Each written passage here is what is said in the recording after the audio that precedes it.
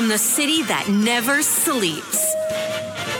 17 miles from Madison Square Garden, New York City. It's America at Night with Rich Valdez, America's favorite late-night talk program, featuring interesting guests from around the world and calls from across America. And now, here is your host, Rich Valdez.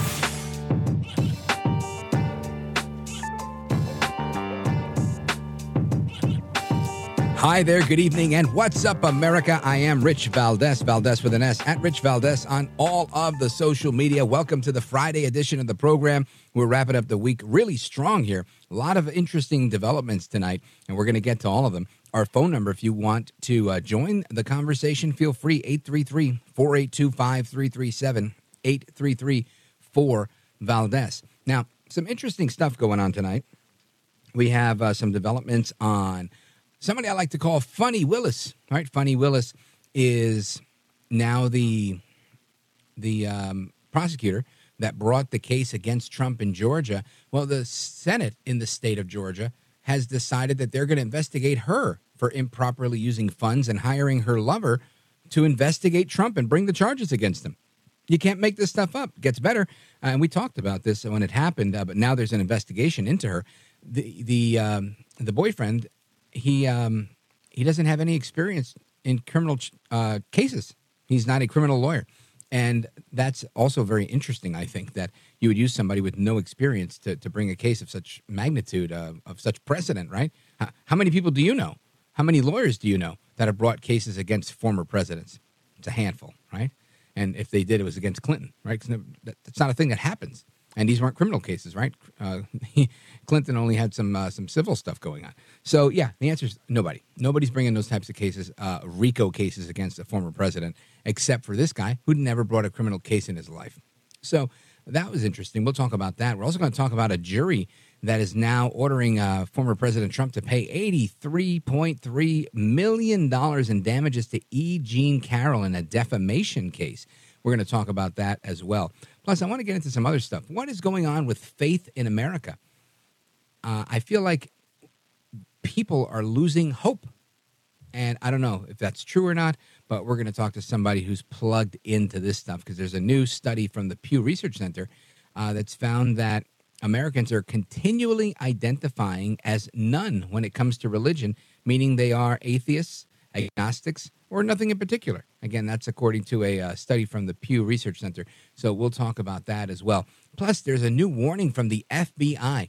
The FBI is now sounding the alarm, saying that there is an increase of 700% in what they call sexual extortion, or the contraction of that word, sextortion. It's an interesting concept, and they're doing it online. So we're going to talk about that. It's up 700% in the last 3 years. And we also want to get a live report. We've got somebody on the ground, a photographer that's on the ground in Israel, and we're going to get an update on that because it's been a very, very difficult week, a very deadly week for the IDF. And there's actually a group of 25 Americans that are in Israel, and we're going to get a report on that. And that's a little bit later on. So those are some of the things that I want to talk about tonight. But right now, I want to talk about a very interesting story that I saw, I think, yesterday. And evening time, or it might have been this morning. I never really know the day and time anymore because of working these hours. But I can tell you this. I saw it and I said, man, that's interesting. I wonder how that's going to play out. The United Nations, right, they had some money that was held back by the United States Department of State. They put a pause on some funding to them because some of their employees allegedly participated in the attack on Israel. And that's why they said, you know what, while we figure this out, we're going to pause the funding on this. Well, it turns out, right, and this was, again, the Commissioner General of the UN Relief and Works Agency for Palestine Refugees, which is near, they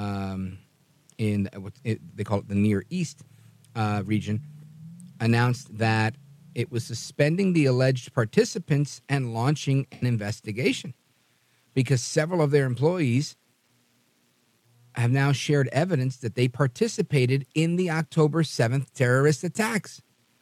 Look at that. So these guys are terrorists working for the UN, and they have been suspended. So the United States suspends funding to the UN, which is employing these terrorists, and they just get suspended. They don't get arrested or anything like that. I find this remarkable, but that's what's going on here, right? And the statement they put out is any employee of ours who was involved in acts of terror will be held accountable, including through criminal prosecution. Oh, yeah? Well, let's see it happen. That's, again, Commissioner General Philippe Lazzarini. He went on to say that he can condemn them in the strongest terms possible, that this is abhorrent. The attacks of October 7th were horrible, and they call for the immediate, unconditional release of all Israeli hostages and their safe return to their families. Now, after the announcement, the United States State Department said it would temporarily pause all additional funding to the agency while it investigates, and called on the UN to probe this agency of theirs, according to the statement. Secretary of State Anthony Blinken spoke with UN Secretary General Antonio Guterres on January 25th, which is yesterday, to work through the matter in the investigation, saying, we welcome the decision to conduct such an investigation, and Secretary Guterres has pledged to take decisive action to respond should the allegations prove accurate. Isn't that nice? I just like to think, imagine if somebody else was, found with evidence of terrorism. We just, all right, let's hang on. Let's figure this out. Is that really how we do things? And I'm not saying we should do away with due process. I'm just saying, they make it seem so like, look, all right, we're going to look into it. What? I think we need to take things a little bit more seriously than that. People need to know that these people are taking this seriously and that they're doing what has to be done. I don't feel inspired by this. If anything, I feel like a big pendejo, right? Because I feel like my tax dollars go to our federal government, and our federal government thinks that we should be paying the UN. Again, one more reason to miss Trump. Trump was right on the money when he said, let's stop funding the UN. Good idea. Should have done it. Anyway, in 2021... before even that, listen to this. This organization within the UN, the UNRWA, has been criticized in the past over their anti-Israeli and anti-Semitic material contained in their education materials, which are distributed in Palestinian schools. So look at that. It's the UN that's funding the anti-Israel, anti-Semitic hatred that you see being played out. And then you get some of the guests that come on this program saying that the Israelis have to stop killing women and children, which I didn't even know was a thing. Right? I can't remember the last time I've seen any army go out, and I haven't seen Putin do this. I've never seen any army go out and say, we're going to kill women and children. I did see Hamas do that, including infants. And that's what they did on October 7th. I just find it so interesting. Anyway, in 2021, the German newspaper Bild, they reported incidents of anti-Israel and anti-Jewish content from UNRWA, their educators, including praise of Hitler, and in educational materials, including an in-class exercise that labeled a Jewish bus attacked by Palestinian arsonists a barbecue. So they're not only pro-Hitler, but they are trivializing the murder of Jews. An internal UN audit of the organization found that it was susceptible to misappropriation, graft, and corruption. Why do we give them money? Shouldn't that be enough reason to temporarily pause what's going on? Absolutely crazy. Anyway, back in 2018, the Trump administration ended funding for UNRWA over these and other concerns. President Biden resumed funding shortly after taking office and sent nearly $730 million to the UNRWA. Thank you, Joe El Baboso Biden. Bidenomics working yet again for the American people, working for the American taxpayer, and definitely working for Hamas. You can't make this stuff up. If it were comedy, I'd say it writes itself, but it's sad. It's sad, and it's got to come to an end. This is ridiculous. Foreign aid is the end of us, and it's got to end. Anyway, I invite you guys to call in. We're going to talk about those topics that I mentioned. Again, we're going to talk about Funny Willis, E. Jean Carroll, the Trump case. What's going on with faith in America? Are we losing faith? Are we creating more atheists than anything else? All of that's coming up straight ahead. Don't go anywhere. This is America at Night with Rich Valdez.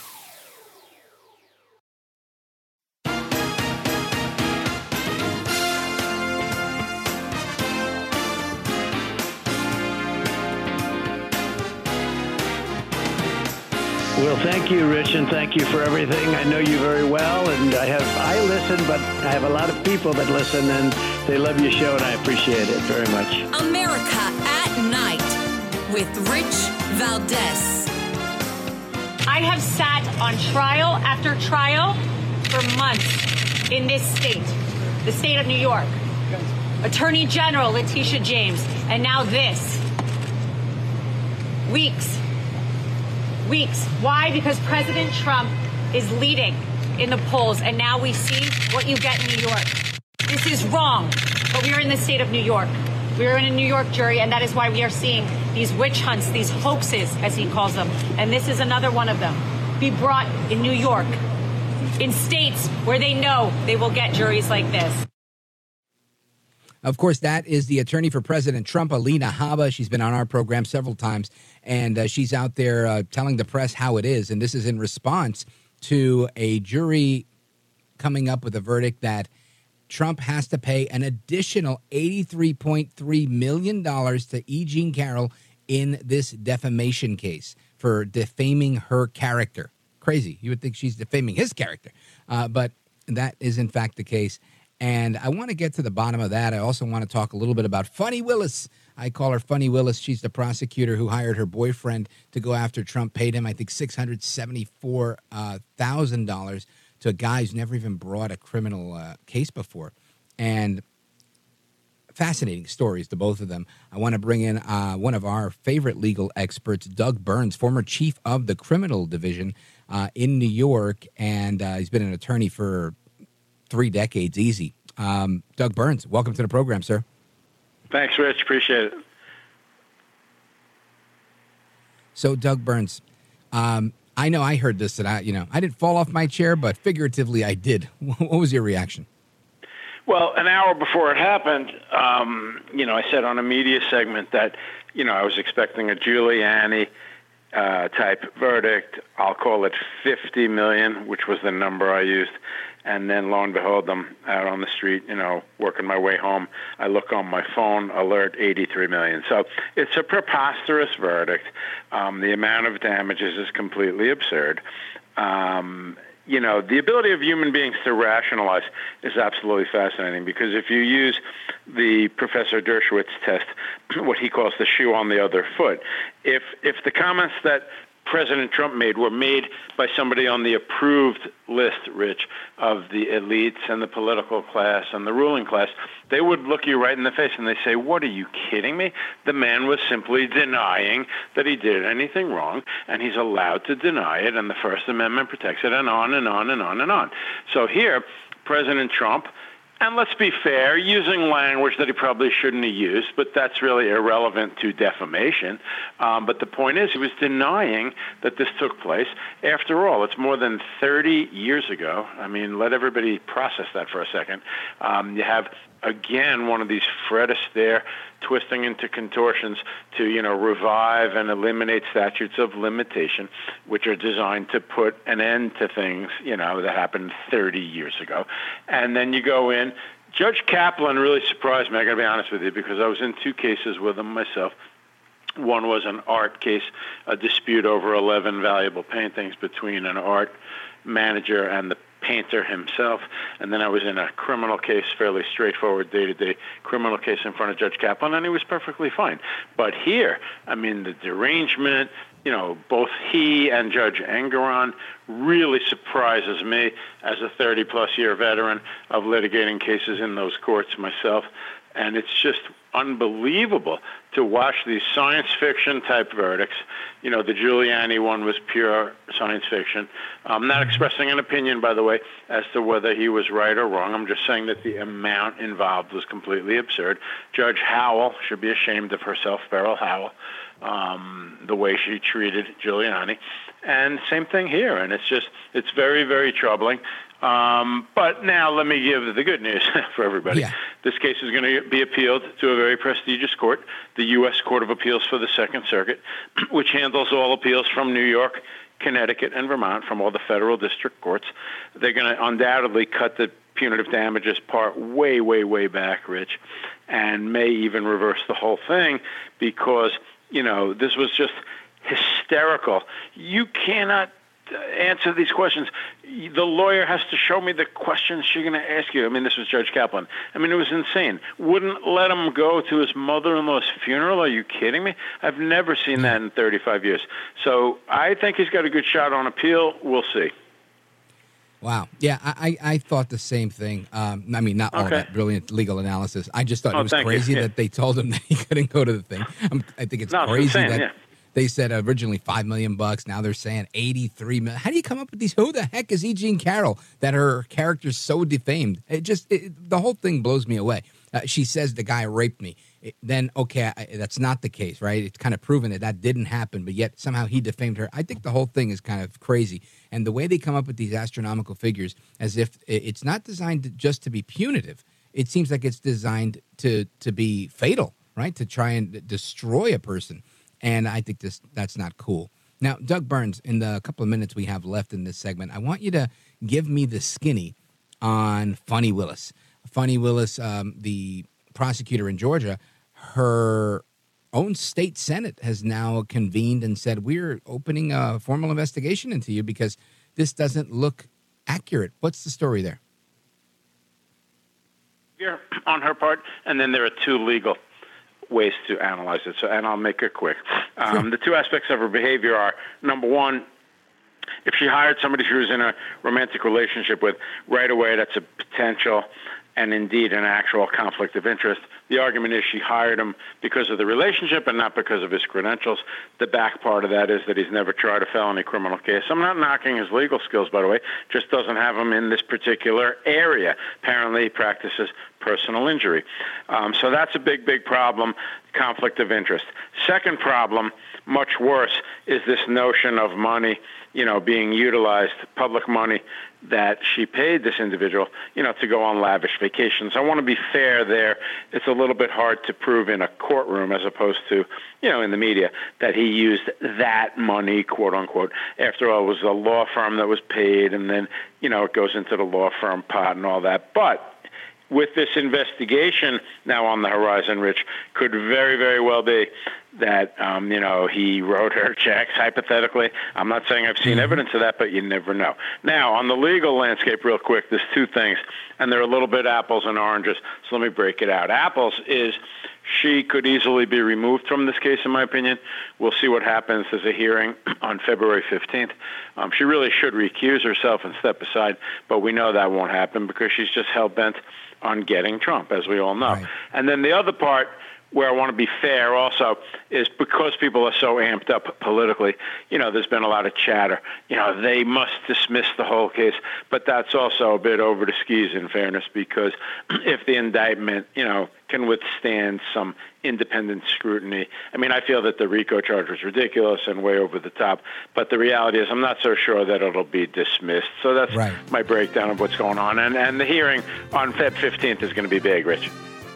Doug Burns, always a pleasure, my brother. Thank you. Guys, follow him at Doug Burns Law on Twitter. Doug Burns, we'll see you on TV, and we'll hear you on the radio real soon. You're a gentleman, a scholar, and a patriot. Thanks for having me on. Appreciate it. You bet. Thank you. All right, folks, more to come straight ahead. Is America losing its faith? Are we becoming godless? Don't go anywhere. I'm Rich Valdez.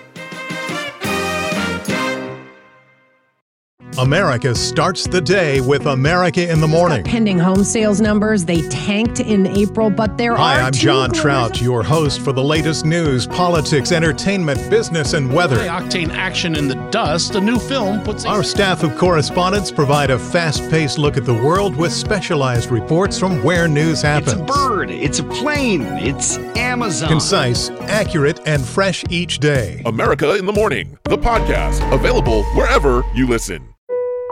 Are you into weird, spooky, and strange history? Horrifying History tells you about the side of history that people don't normally talk about. We tell the tales of haunted places, infamous true crimes, unsolved mysteries, the paranormal, and then we look to history to see where the truth actually lies. Want to get spooky with us? Horrifying History, part of the Believe Network. Just search BLEAV on YouTube or wherever you listen.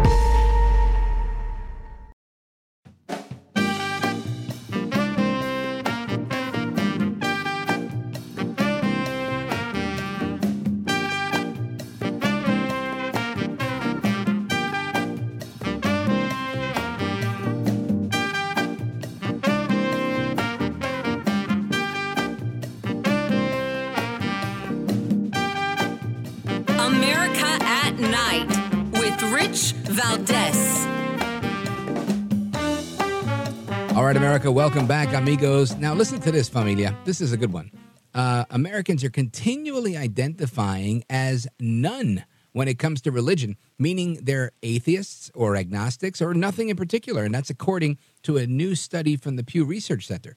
About 28% of U.S. adults are religiously unaffiliated, according to the National Public Opinion Reference Survey, and that's conducted annually by the Pew Research Center. It's the second largest religious group in the survey after 40%, right, which is Protestants, and 20% are Catholics. Now, millions of people have stopped going to church during the pandemic, and they simply never came back. And listen, I can tell you, I'm part of that trend. I still go to church maybe 1 to 3 weekends. It kind of fluctuates per month. And I can tell you that the attendance is still down, at least in my church. And because a lot of people, especially the older people, they're just, if it's cold and flu season and people are coughing, they're like, no, thank you. We're not going to be around sick people. And if it's a different way, they just don't show up because they can stream it online. And it's fascinating to see this trend. But does that equate to godlessness? Does that mean that more and more people are atheists? Now, I'm going to venture to say it probably both are true. But I want to get with somebody who's on the forefront of this every day. He's a senior pastor of First Baptist Church of Dallas. You see him on Fox News. He's been on our program before, and I want to welcome him back, Dr. Robert Jeffress. Welcome, sir. Rich, great to be back with you. Thanks for having me. You bet. And I want to get your perspective on this because I think you're just terrific at explaining difficult concepts when it comes to the issue of faith. It's not always an easy one to understand. And I think it's alarming that we see these trends where people are less and less because we see it coming out of Europe, right? There was a study or a survey that came out last year about Europe saying it was like more than half of people are not Christians in Europe anymore. And that's the first time ever in history that's ever been that way. And I thought, wow, I wonder what would happen if that happens here. And I think we're approaching that. We're seeing what it looks like, right? We're becoming Sodom and Gomorrah daily, more and more. What say you? Well, I think overall, certainly our country's becoming less and less faith-oriented and more secular. I think, Rich, these numbers may be overstated just a little bit, and this is what I mean. 50 or 60 years ago in our country, it was thought that to be a good person, you had to go to church. You had to be in God, and, only child molesters and drug dealers were atheists. I think there are a lot of people who answered the question, yes, they were Christians, or yes, they went to church when in fact they didn't. They wanted to be culturally acceptable. But now we've gotten away from that cultural Christianity in the sense that people don't think you have to claim to be a Christian to be a good person. Now, I'm not saying that's right, but I'm saying a lot of people think that, and they feel more free sharing what they really believe or don't believe. So I think there have been a lot of atheists out there. In the past, they just hadn't fessed up, and I think they're doing so now that they feel more comfortable doing so. I think that's part of it, but I think there's a general spiritual decline. Parents are failing to pass on to their faith to their children, and I think you're seeing that slide start, and the pandemic certainly didn't help. So now let's talk about this because, and before we get into the pandemic, I just want to talk about, you just mentioned something I think is important, which is you said parents are failing to share their faith and pass on their faith, right, to the next generation. This is, again, I'm the son of my parents are both born in Puerto Rico.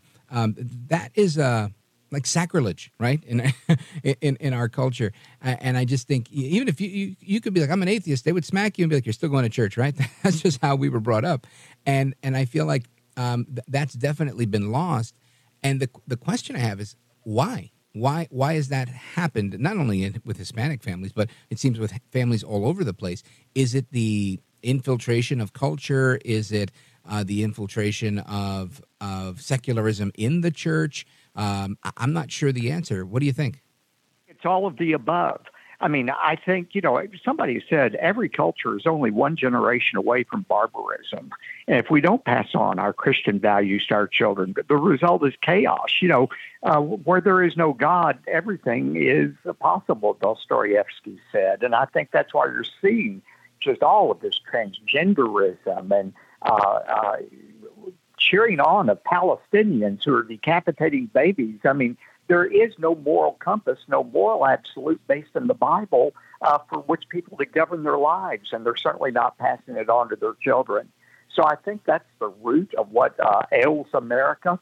Look, I believe, Rich, there's history that shows America was founded as a Christian nation. It doesn't mean that all of our founders were Christians, but most of them were. The Supreme Court said repeatedly in the 1800s that America is a Christian nation. I think, though, that even though our founders started that way, people started to try to live off the morals rather than the spirituality that backed up those morals. People became more moralistic than having a personal relationship with God, and I think it's slid into what it is today, and that is really practical atheism. That's a really good point. I think that you bring up a really good point. It's a scary one, but it's a good one. And in that vein, do you feel that it's, again, just this abandonment of people and allowing things to seep into the church, and maybe some of the churches not taking their roles so seriously? I've heard the argument that some are saying it's a failure to preach fire and brimstone, and that sin is bad, and there's too much of this forgiveness stuff and this gospel of grace, and then everybody's like, oh, I might as well, I'm forgiven already, and nobody's striving towards holiness. Jesus said to Christians, you are the salt of the earth. The church, collection of Christians, are to be salt. They are to flavor. They are to be distinctive from the culture around them. And Jesus went on to say, if salt loses its saltiness, it's worthless and ought to be cast out. The idea of the church is the church ought to be influencing the world. Unfortunately, the world is what is influencing the church. And when Christians see what they're hearing in church no different than what they're hearing on MSNBC or CNN or at the local book club, why get up and bother to go to church if it's like what I'm hearing 6 days of the week every place else? But the church is to be distinctive, and I think the loss of its distinctiveness, the loss of its reliance on the Bible as its final guide for faith and practice is what's causing a lot of people to leave the church. Somebody described modern preaching as mild-mannered men preaching mild-mannered sermons, teaching people how to be more mild-mannered. And nobody wants to get up and go to that. Yeah, no milquetoast for me. Folks, we're on with Dr. Robert Jeffress. He is an authority, honestly, on this stuff, and he is the pastor at the senior pastor at First Baptist Church of Dallas. You see him on Fox News, on television, and you've heard him on this program before.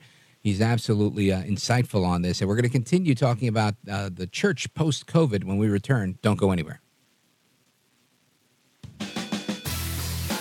This is America at Night with Rich Valdez. Call now, 833-4-VALDEZ. That's 833-482-5337. 833-4-VALDEZ. That's Valdez with an S.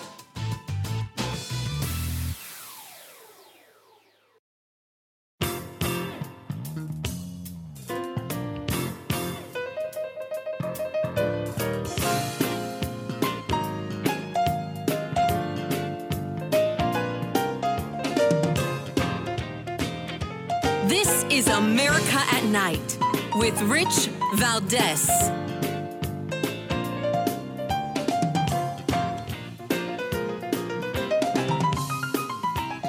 All right, America, welcome back. And we have a caller. I can't see who it is, so maybe they'll tell me the name. Donato in Wilmington, Delaware, listening on WDEL. You're on with Dr. Robert Jeffress and Rich Valdez. Go right ahead. Hello, gentlemen. It's nice to hear you and jump in tonight. Thank you. Likewise. I am a product of 12 years of Catholic school, the son of Italian immigrants, and my own children. I sacrificed to have them attend the same high school I went to, which is a special kind of thing. And I've seen the enrollments, at least in the Northeast, the old cities of the Northeast, Philly, Baltimore, Wilmington, Delaware, etc., a very sharp decline over the years. Many of the grade schools have closed over the years, and a couple of the high schools have closed. And I happen to also be a public school teacher for 27 years. And I have a little bit of a foot in both worlds. As a public school teacher, I certainly, understand the separation of church and state, for lack of a better thing. And then, of course, in my personal life, I choose for my children. My wife and I have always believed, and she was a 12-year Catholic school girl herself, so we believe that there's still merit and value in that. But I have noticed a steep decline in the Catholic school enrollments. Some of it might be financial, I'm sure, at the financial piece, but also it's just some people just don't see the value, and I think that kind of leads into your discussion as well. I think you're right, Donato. The fact that you're seeing Catholic school enrollment go down. When I met Dr. Jeffress, I don't know, 5, 6, 7 years ago at Pillar College. I was in charge of institutional outreach there and marketing, and he came and he gave a great speech on one of our clergy appreciation days. And I can tell you, even then, we'd seen enrollment decline in Christian colleges and Christian schools, and at Catholic schools. I've seen Catholic schools shuttering. And it's a shame. And again, I'm in the New York, New Jersey area. So, Pastor Jeffress, when you hear this coming from Delaware, coming from me in New Jersey, yourself in Texas, is this financial? Is this a culture, or are we in the end times? Well, I think it's all three of these things. And, by the way, you mentioned the end times. As you know, my new book, Are We Living in the End Times? Absolutely. Jesus predicted all of this was going to happen. I mean, the reason I'm not wringing my hands over what we're talking about is Jesus predicted that in the end times there would be a great falling away, a great apostasy from the faith. And all these things are happening according to God's schedule. The power of Christianity is not in numbers, but it's in the strength of the Holy Spirit. And in Matthew 7, Jesus said, the road that leads to eternal life is a narrow road. Few are those who find it. And people say, doesn't it discourage you as a pastor that so many people don't embrace faith? Well, I wish they would. I wish they would escape separation from God. But the fact is, Jesus taught that very few in the end will end up being saved. Well, and I think that's an excellent segue to talk about the book. And the new book, again, is Are We Living in the End Times? Biblical Answers to 7 Questions About the Future. Pastor, tell us about this book. What was the impetus for you to write this particular book? Well, it all started on October the 7th. Rich, most books take 1.5 to 2 years from inception to writing to publication. We did it in 4 weeks because so many who watched us on radio and television were wondering, is this a sign of the end times, Hamas invading Israel? And certainly Israel's persecution is one of the things that the scripture talks about. But I started talking about, in my book, decided to answer 7 questions that people are asking about the end times. And look, Jesus said in Matthew 24, nobody knows the hour of the day. We're not to try to set the date, but that means we need to be ready at all times. And I believe that the fact is the return of Jesus Christ is getting closer with every passing day. The signs that Jesus talked about earthquakes, pandemics, wars, and rumors of wars, we're seeing these things like the labor pains a mother feels increase in frequency and in intensity. Mm-hmm. And Jesus said, when you see these things in the world start to happen more often and more intensely, get ready. His coming is soon. Well, folks, we're on with Dr. Robert Jeffress, and he's with us for another couple of minutes. We're going to continue discussing his new book, and I recommend always getting 2 copies, right? You get one for yourself, one to give away. This will definitely benefit somebody else. Are We Living in the End Times? Biblical Answers to 7 Questions About the Future. Dr. Jeffress, stick with us. Folks, we're coming right back, and of course, you're welcome to join the conversation, 833-482-5337, 833-4-VALDEZ. This is America at Night with Rich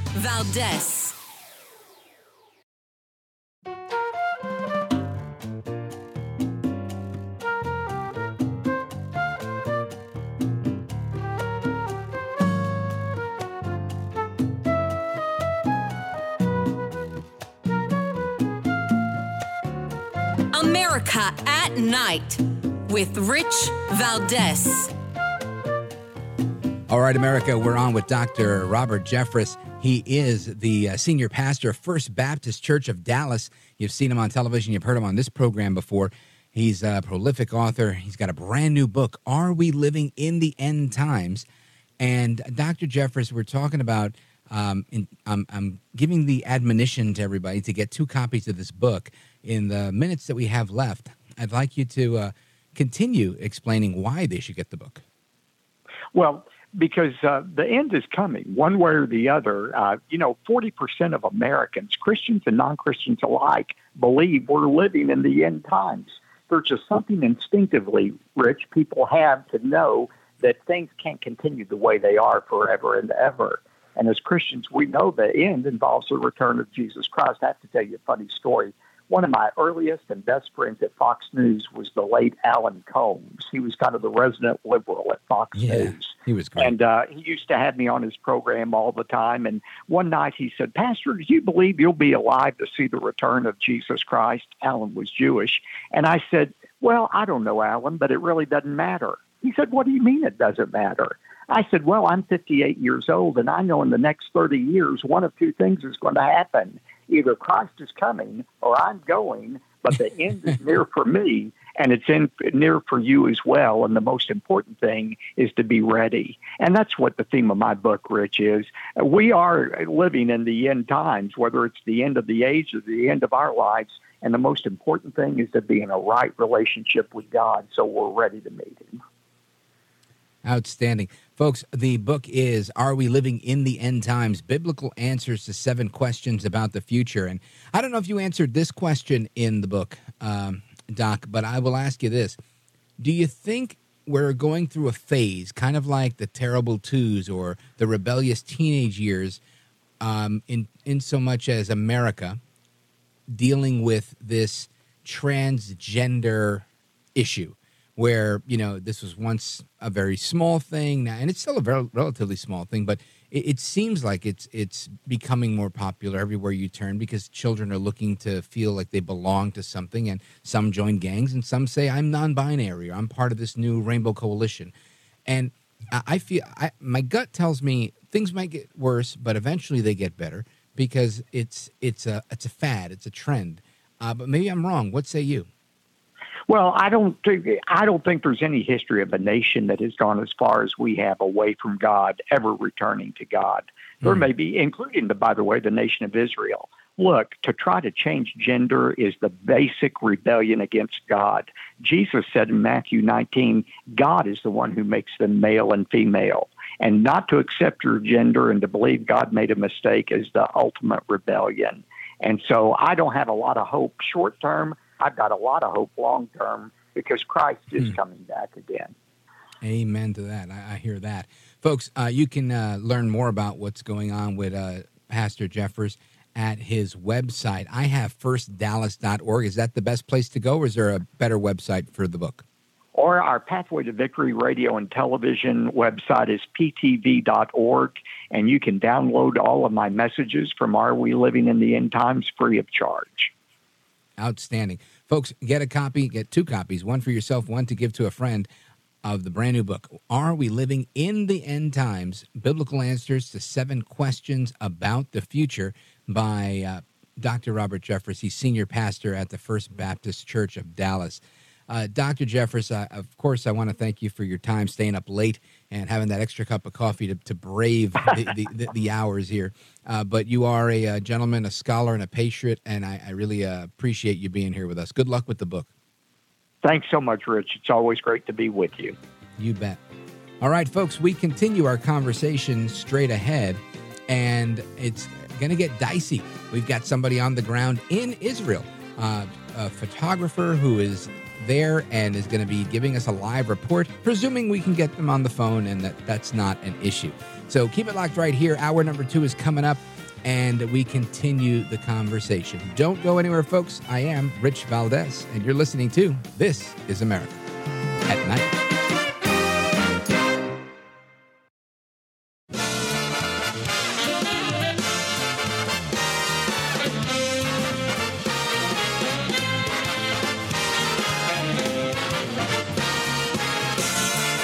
Live from the city that never sleeps. 17 miles from Madison Square Garden, New York City. It's America at Night with Rich Valdez. America's favorite late night talk program, featuring interesting guests from around the world and calls from across America. And now, here is your host, Rich Valdez.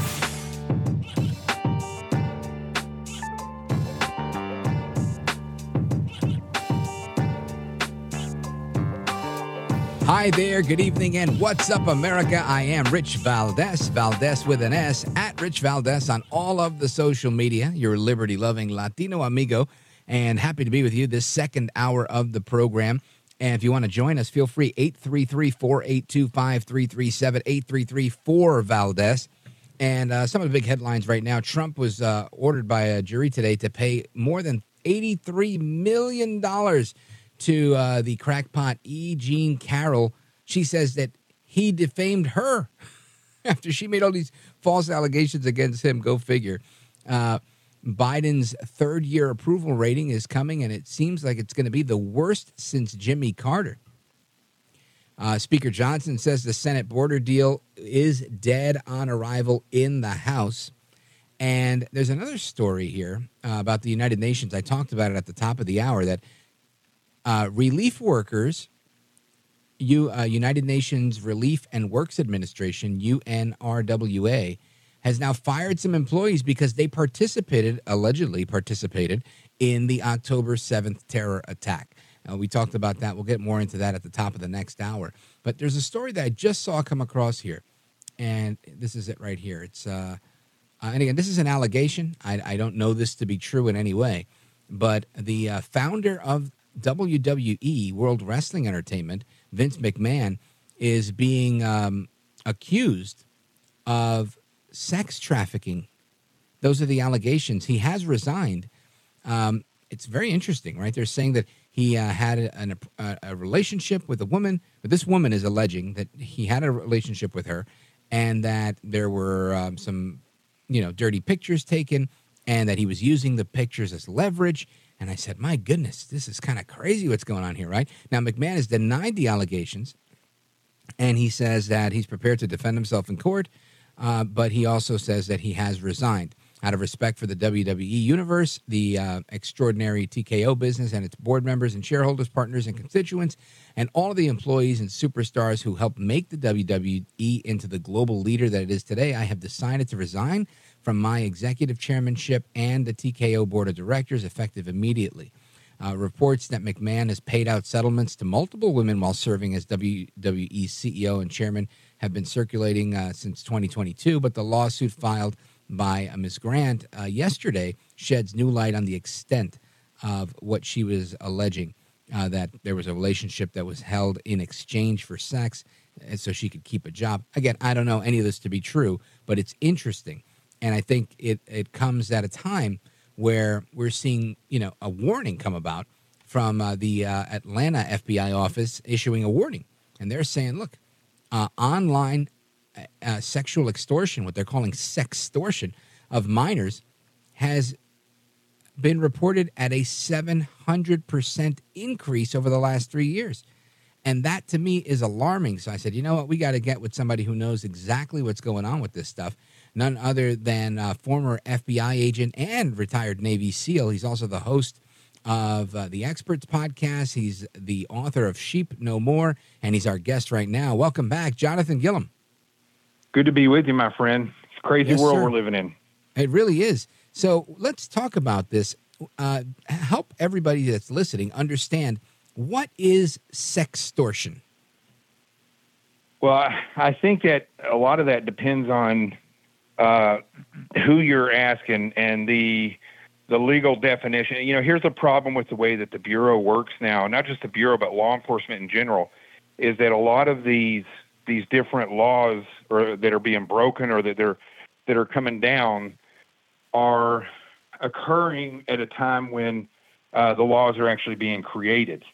And now with sextortion, it goes right along with other cyber type of crimes that where people are using computer, internet, talking people into sending them pictures, things like that, and then using that to get them to do certain things. It's extortion, but using the computer and the photographs of people, or in certain cases, it could be where they're using AI to coerce, particularly a minor, to actually send the explicit stuff. So in certain cases, it could be where they actually have a conversation with them, get them to send stuff, or it could be where they coerce them. I think the actual crime of sextortion comes from actually coercing the minor to create and send sexually explicit images or videos. Now, I guess I have a two-part question here. One, why is there such a uptick in this? And B, why is it the Atlanta office that's reporting this, not like the main office in Washington? Well, I don't know. I can't tell you, again, with the FBI, I never know why one field office is doing something that headquarters, it wouldn't be necessarily a Washington field office, it would be headquarters. Right. And you got to remember they're different there. A lot of people confuse the two, but there's actually a Washington field office. Well, no, the Quantico is where the training happens. Then there's the actual FBI. The J. Edgar Hoover building in D.C. Right, and that's where headquarters, where the director and deputy directors and different unit chiefs and people are. And then there's also a Washington field office. Oh, right. Just like the Atlanta field office, there's the Washington field office. So you have to differentiate between all those different things. But why Atlanta would be reporting this, it just could be that that's where some of the many of the cases were, and so that just got released as a press release from Atlanta. I'm not really exactly sure exactly why that would happen, but I'll tell you this: one of the reasons why these things are occurring is because there's been enough time now where there is a shift in the normalcy of not just adults but young people without any thought sending not just explicit pictures, but having conversations with people online, assuming that the person on the other end has their best interest at heart or is at their age. And it's not the same, but it's similar in fashion to when you have the Nigerian scams where they try to get people to send extra money for something that they're going to buy. Right. Or that they'll say, well, I'm going to buy your car, but I'm going to say it's only $4,000, but I only have a check for $5,000. You keep the other $1,000 and I'll come get the car. And that elderly people are extremely easily coerced into that for whatever reason. And I think when it comes to sextortion, young people get themselves into positions where individual will gain knowledge of them and then extort them basically using their pictures. And it could be even people that are their age or maybe just got out of high school or people their age that are doing it as well. This is crazy stuff. Jonathan Gilliam, I want to continue this conversation and get your insight on how this is going to impact us moving forward. Folks, we're on with Jonathan Gilliam. He's a retired Navy SEAL, former FBI agent, and the author of Sheep No More, and he's coming right back with us. If you need the number again, it's 833-482-5337, 833-4-VALDEZ. This is America at Night with Rich Valdez. Call now, 833-4-VALDEZ. That's 833-482-5337, 833-4-VALDEZ. That's Valdez with an S.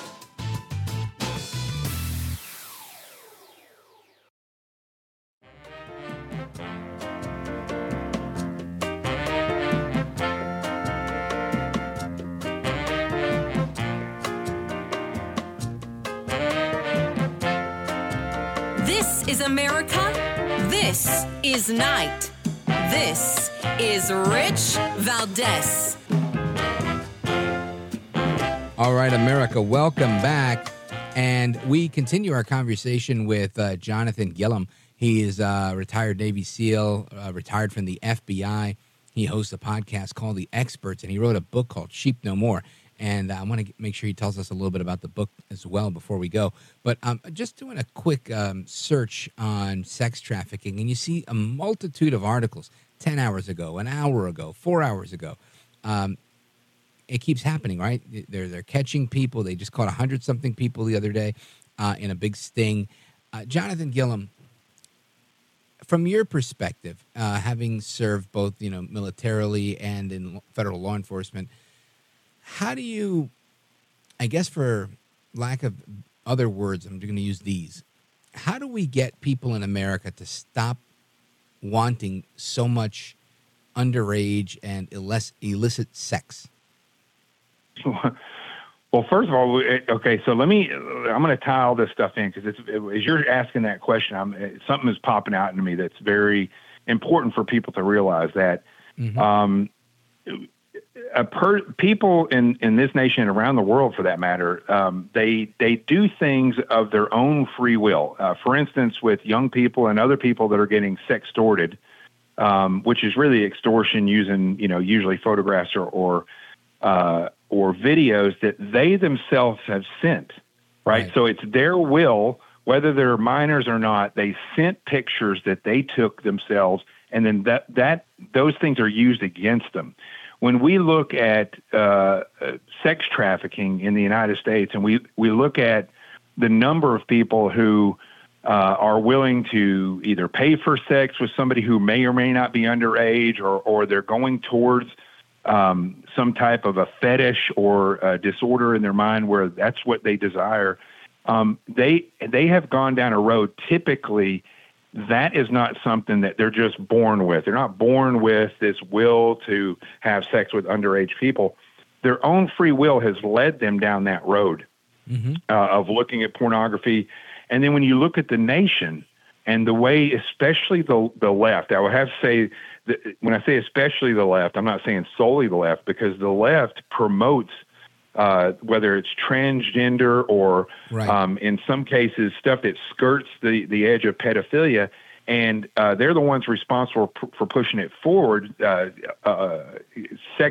Getting young people where they understand sexuality at 5 years old, for instance. But the other problem is that conservatives in Congress, in the Senate, around the country, and the conservative citizenry doesn't really do anything about it. They talk about it. They talk about how bad it is, and they never do anything about it. And so we're in this particular place in this country and around the world, but let's in particular this country, because of our own free will. People surf porn. They go down that road. The Democrats push it forward, and of our own free will, the conservatives don't come together and stop these things.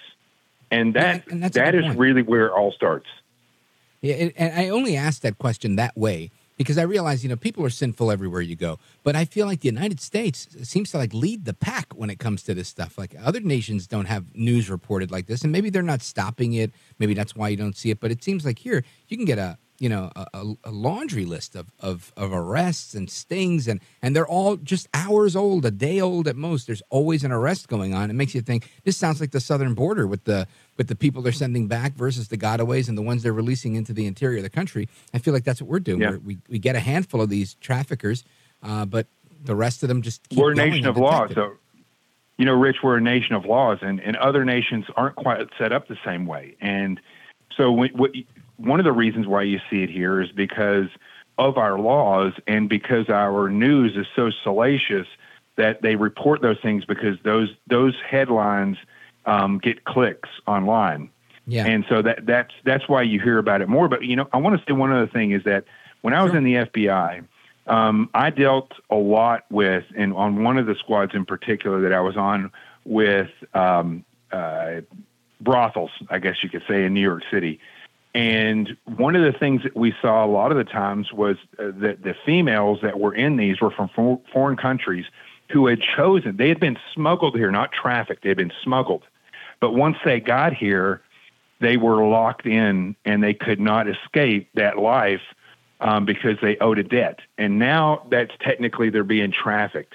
But so again, their own free will, not everybody. There's tons of young people and women in general, and not just women, young men that are kidnapped, not of their own free will. But a lot of people that get themselves into this situation go down a road that they do not understand. And so it's just like drugs. If the appetite wasn't there, we wouldn't have this type of a problem.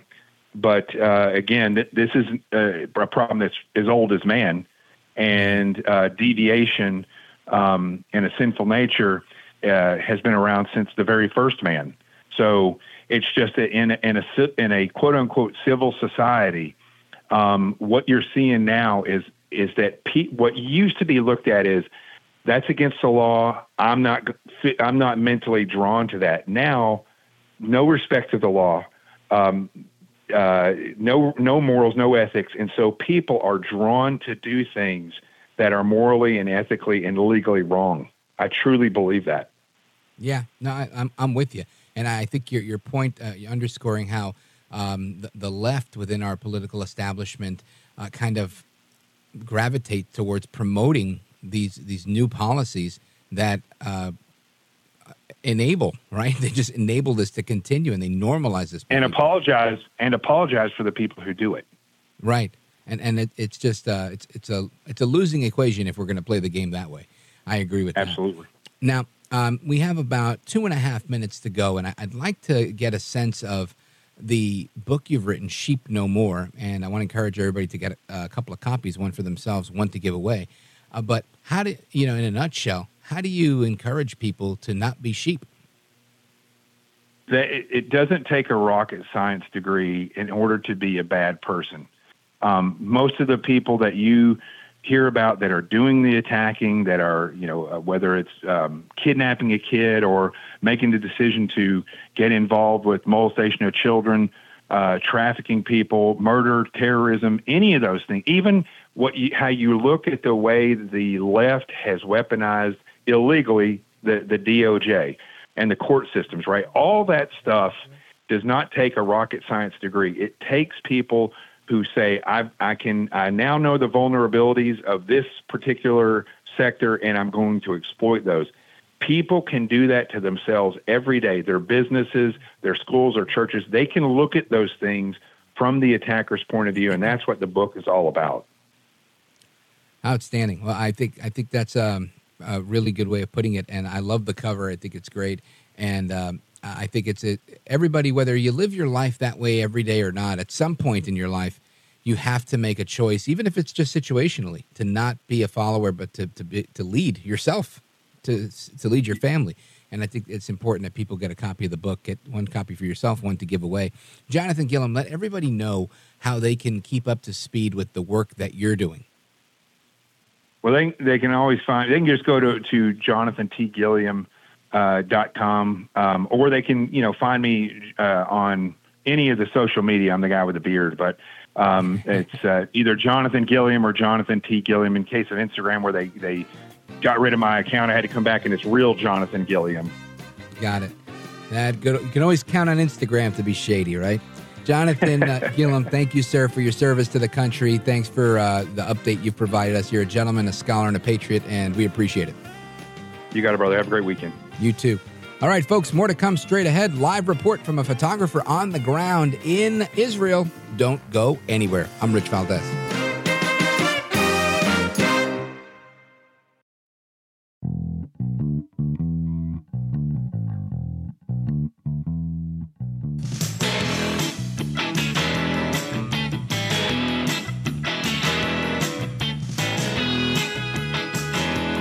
America at Night with Rich Valdez.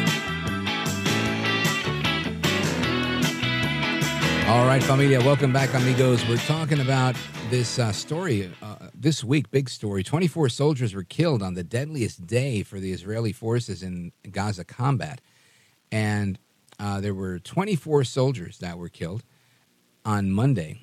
This was, again, the deadliest day they've had. Most of the soldiers, 21 of them, were killed in an attack in central Gaza when a terrorist squad surprised the fighters and launched missiles and rockets.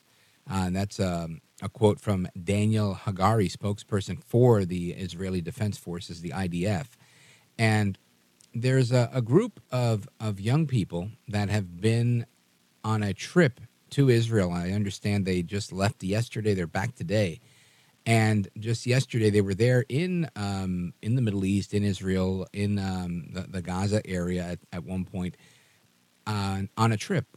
And they were able to witness a lot of what is going on in this war-torn region. I want to welcome one of those people, Matannah DeWitt. She was on a trip with Passages, a group that brought them over there. Matannah, welcome to the program. Thank you so much for having me. My pleasure. Thanks for staying up late and chatting with us. So let's dig into this. So you went on this trip, and what was the purpose of you going? Were you there to take photographs? Were you there to help out? Was it just a service trip? What was on your mind when you decided to go on this trip? Yeah, so I went with Passages, an organization that brings Christian young people to Israel to kind of root them in their faith and expose them to the geopolitical realities of modern-day Israel. So what was on your mind? came on. Why did you go? Yeah. So the purpose for us going there was that we wanted to donate funds that we had raised, $250,000 for two communities that we regularly bring our students to. So Kfar Aza and Nativ HaSarah are two communities that are actually in the Gaza envelope. They're really close to the border, and they were hit some of the hardest, especially Kfar Aza. So we wanted to kind of go back to these communities that we had already had these connections with to help them in a very tangible way. We had many Christians from the United States who had donated to be able to kind of lend a hand to help them rebuild. So that's what we were there doing. And just engaging with the people of Israel right now, listening to their stories, showing up and being present and standing in solidarity. It meant a lot. It means a lot in moments like these. So we were really privileged to get to do that. Well, Matannah, tell me a little bit about what these stories were like. So did you get to know some of the people that you met? Can you share a story of, help the listeners understand exactly what it's like on the ground? Sure. So I think for me personally, one of the most impactful places that we went, and we went to three really key places in the South. So one was where the Nova Festival massacre happened. Another one was Kfar Aza, where we actually were able to tour the community and see the rubble and wreckage and just how destroyed really the community is, especially this one neighborhood in particular that's called in Hebrew, basically the translation is the Young Generation neighborhood. So this is where people from the ages of 18 to 30 are living, and this was hit hardest. And it was really, really sad walking through and just seeing how devastated this whole area was, seeing posters of a person's name saying this person was brutally murdered in this home, or this person was taken hostage from this home, and just seeing the wreckage there. It was moving, and it was just heartbreaking. And one of the things that we had heard from some of the people who were giving us testimonies of what it was like was a lot of what happened was, especially in this neighborhood in particular. They heard the sirens where, missiles were coming in. They heard gunfire, they heard explosions, and they took cover in their homes the best way that they could. And as they were in their homes, they heard the screams of their friends who are like brothers and sisters to them just outside. They heard the screams of the people that they loved, layered on top of the laughter and celebrating of the Hamas terrorists who would come. And they stayed there for hours, some of them wondering, when their last breath was going to be, when they were going to be found. They sent messages to their family, WhatsApp groups saying, why is no one coming for us? Why is no one coming to rescue us? They said, I don't want to die alone. And, as we were hearing this, it's just, this is a reality that a lot of people unfortunately, are denying even happened. It's sad to hear. And it's I think having these stories to be able to share with the world and say, hey, this actually happened and this is a reality. And people in Israel are still living in the reality of October 7th. October 7th is very much kind of frozen in time in Israel right now, especially since there's still over 130 hostages that have yet to be returned. Matannah, who on the trip did you meet that most stood out to you? Oh, that's a really good question. You know, I was so inspired by the people that I met there. And there was one person in particular. You know, part of my role on the trip was to interview people. I work in the communications field, and so we wanted to interview as many people as possible to kind of get their stories, especially those who had survived this and who had been impacted by it most. And one of the people that I interviewed was a young man about 34 years old, and he shared what it was like. Name? Unfortunately, I can't share his name right now. That's a shame. But yeah, we'll make up a name because we've got a lot of people listening, and they want to hear a story. Okay, yes. So let's call him Erez. That's not his name. We're going to call him that. And he shared what it was like to have his two best friends, they're twins, to have his two best friends taken away from their home, taken hostage. And he said, you know, he told me, he's like, imagine that the two people that you love most in the world, the closest people to you in the world, can't imagine life without them, that they're taken from you and they just disappear, that evil people just make them disappear, and that there's no way for you to know where they are, how they're doing, if they're even alive. He said, I guarantee you in a week you'd go crazy. And this is how we feel. Even more than that, imagine that. And it's now been 112 days. It's 112 days since all of this started. And they still don't have an answer. They still don't have any word on where their loved ones are. And, you know, he shared this from such a heartfelt place of, you know, he wants to have his friends back. He hopes and prays that they're okay. And this is just one person's story. There's so many stories like this. But I remember he shared that, and just the, you know, asking me to imagine what it might feel like, imagine what it's like. And I did, and it's a very hard reality. Yeah, I bet it is. Now, Matannah, what was the area like? Were you in a very safe place? Was there fighting where you were? Did it look like there was fighting where you were? Were places, you know, half blown up, or were you in a well-composed area? That's a good question. So we were safe. We were, you know, we wouldn't have been put in harm's way, and but we did hear explosions in the distance. We heard gunfire because, you know, everything in Israel is so close to each other. You know, the borders are so close. So these communities are right on the border, and, you know, you see Gaza in the distance very easily. You know, we could see smoke kind of rising from the horizon as we were touring these communities. We could hear the gunfire. There was actually a moment when it ended up being a false alarm, thankfully, but there was what they call a red alert. So whenever there's an alert that a missile has been shot off to a particular region, the Iron Dome will intercept it, but it gives an alert to the people locally to go take shelter.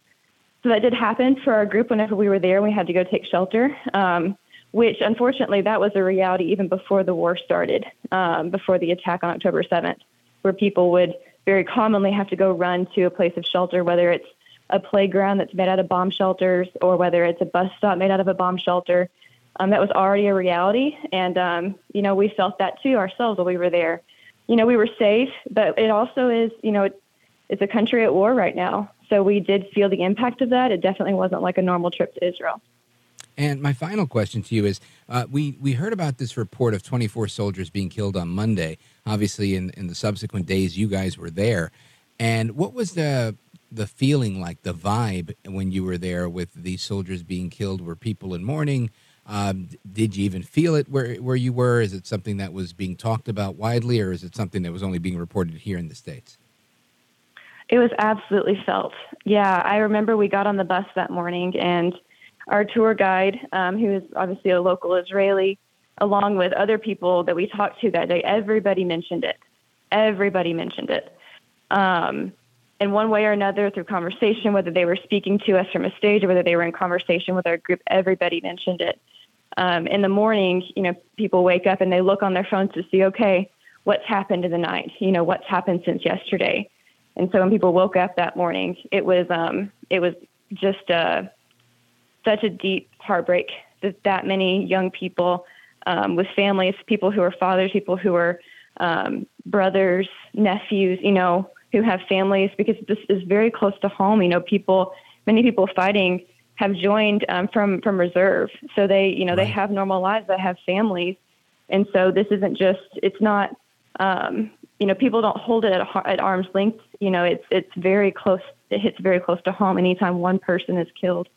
So it was definitely very felt. Folks, we're on with Matannah and DeWitt, and she spent a week in Israel, or at least this week during this most fatal attack. Matannah, I want to thank you for sharing these stories with us and really giving us a bird's eye view of what was going on while you were in Israel. And I wish you the best of luck with your work in communications and everything that you do. And thanks for staying up late with us. Thank you so much. You bet. Folks, we continue our national conversation with each and every one of you straight ahead. Here's the number, 833-482-5337. And again, Open Phone America, we're going to start getting into that shortly. So if you want to get your calls in, now is the time, 833-4-VALDEZ. This is America at Night with Rich Valdez. Call now, 833-4-VALDEZ. That's 833-482-5337. 833-4-VALDEZ. That's Valdez with an S.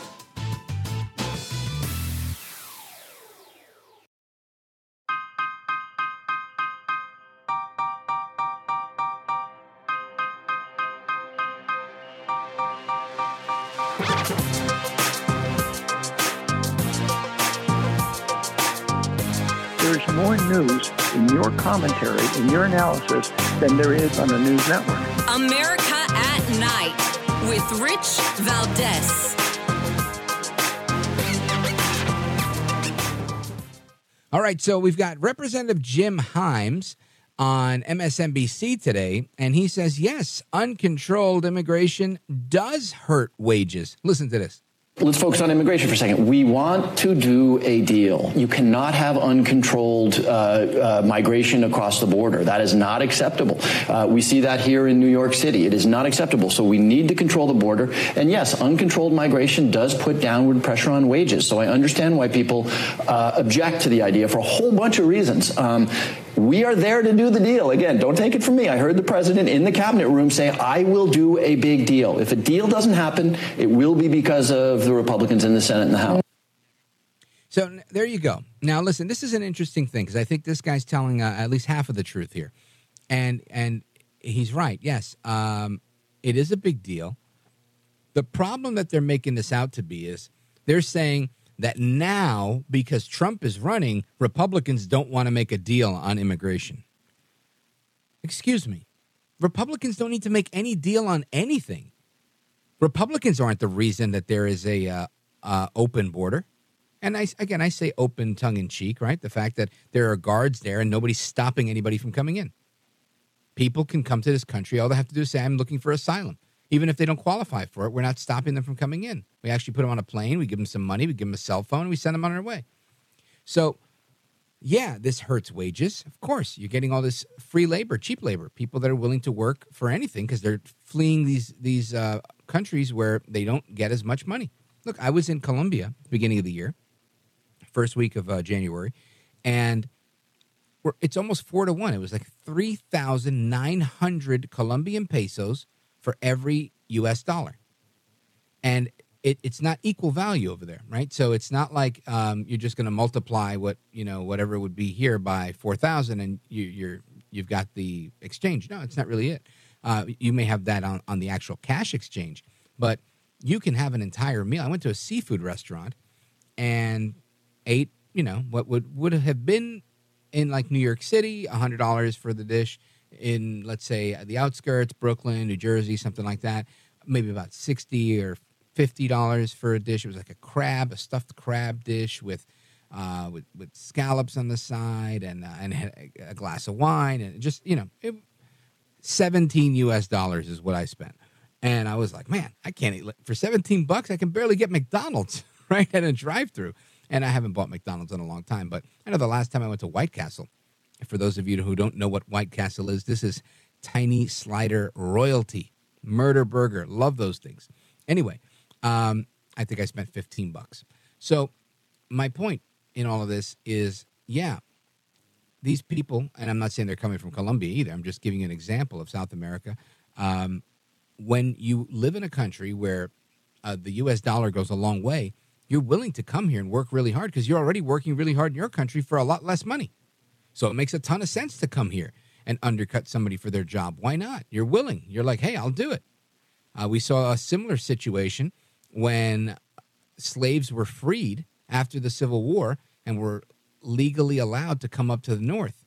And they were taking jobs as shoe shiners and everything else. And they would work for less money because that's what you do in a free market. You become competitive, and that's it. You deliver your service or your product. So my point in all that is while Representative Jim Hines on MSNBC today is saying that, yes, uncontrolled immigration hurts wages, he's right. But then they go on to say that they have this deal, and if it doesn't happen, it's because of the Republicans in the Senate and the House. But I turn to them and say, we don't need a deal for Joe Biden to say, hey, by golly, I am the president of the United States. And guess what? I say, you must shut down the border right now. Instead, Biden makes these excuses, trying to scapegoat this onto Congress, and then Congress points it all at the Republicans, and that's it. Voila, this is Trump's fault again. No. Sorry, not happening. That's not how it works. Anyway, your calls and thoughts on that and more immigration straight ahead. This is America at Night with Rich Valdez. Call now, 833-4VALDEZ. That's 833-482-5337. 833-4VALDEZ. That's Valdez with an S.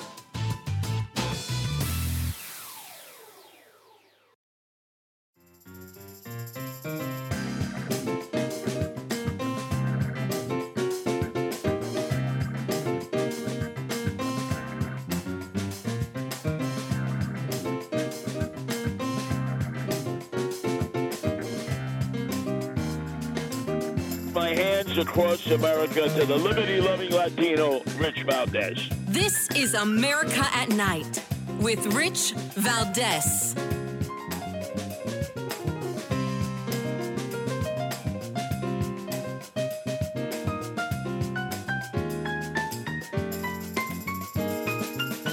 And I got to tell you guys, I went to a Donald Trump rally a couple nights ago. Never been to one.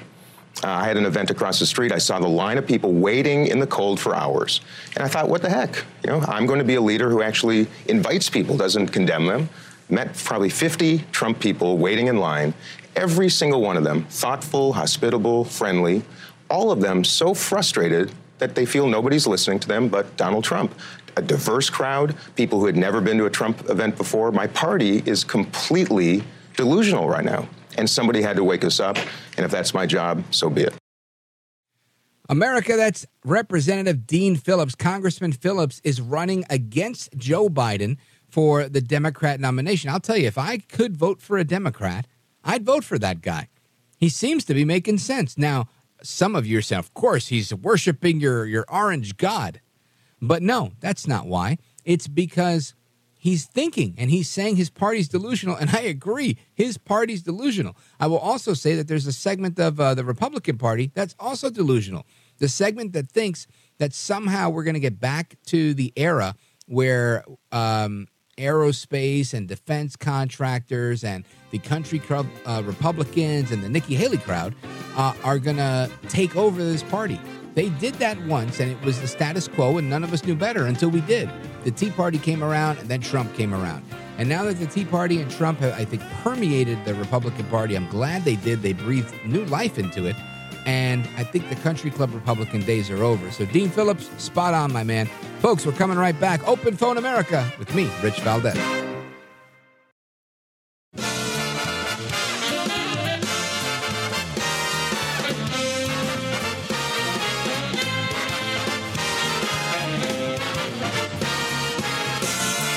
Live from the city that never sleeps. 17 miles from Madison Square Garden, New York City. It's America at Night with Rich Valdez. America's favorite late night talk program featuring interesting guests from around the world and calls from across America. And now, here is your host, Rich Valdez. Hi there, good evening, and what's up, America? I am Rich Valdez, Valdez with an S, at Rich Valdez on all of the social media. Welcome to the program, hour number 3. This is the third hour of the program where we dedicate it to you, the callers, right? Every hour is dedicated to the listeners, but this one is dedicated to the callers that want to call in and comment on everything we're talking about. We've been talking about what's going on in Israel. We've been talking about this alarm that's been sounded by the FBI saying that sextortion, sexual extortion is on the rise. It's up 700% since 2021, so the last 3 years. We've also had some discussion on is America losing its faith, and some legal analysis on whether Funny Willis did the wrong thing in hiring her boyfriend who's unqualified to do a criminal indictment and went ahead and did one. And who did he do it with?